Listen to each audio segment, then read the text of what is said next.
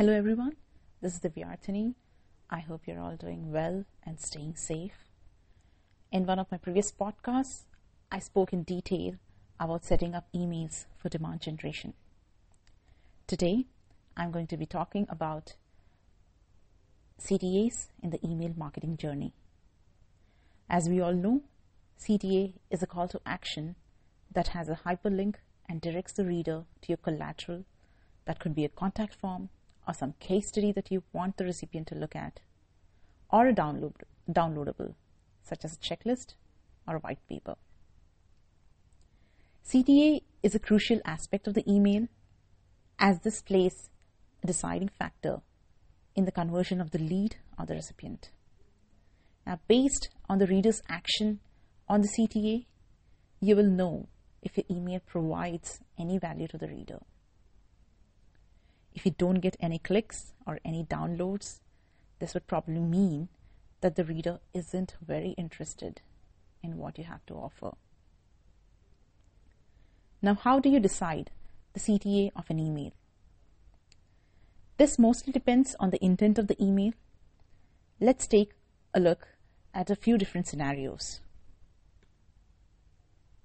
The first scenario is the first email ever being sent to your recipient, who has never heard about your brand.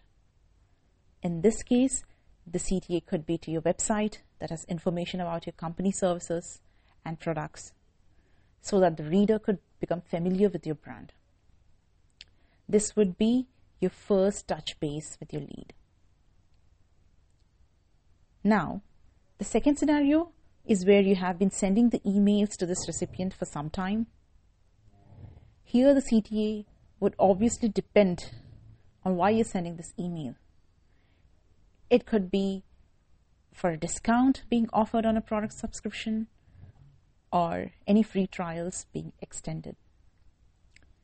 It could also be for some new content created. For example, you have some research you'd like to share with your leads. The CTA could be the link to the ebook or the white paper. Or if you have a product or a service checklist, the CTA could be the link to that.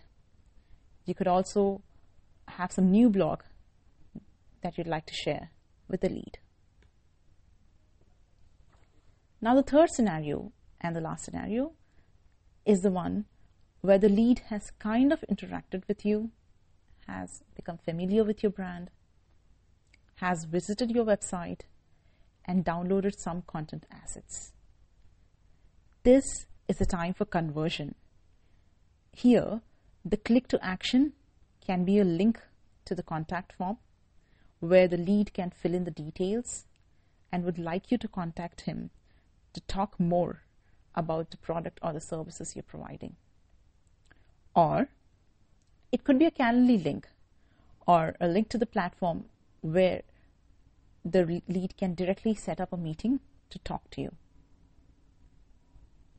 Now that you know more about call to actions, you're one step ahead in setting up your emails. If this content is of any use to you, please do add a comment to let me know. If you're a marketer, we could discuss ways to set up successful email campaigns. I do have another episode that is on the various CTAs you can use in the different stages of the marketing funnel. Please do listen to that and comment. Until then, have a great time.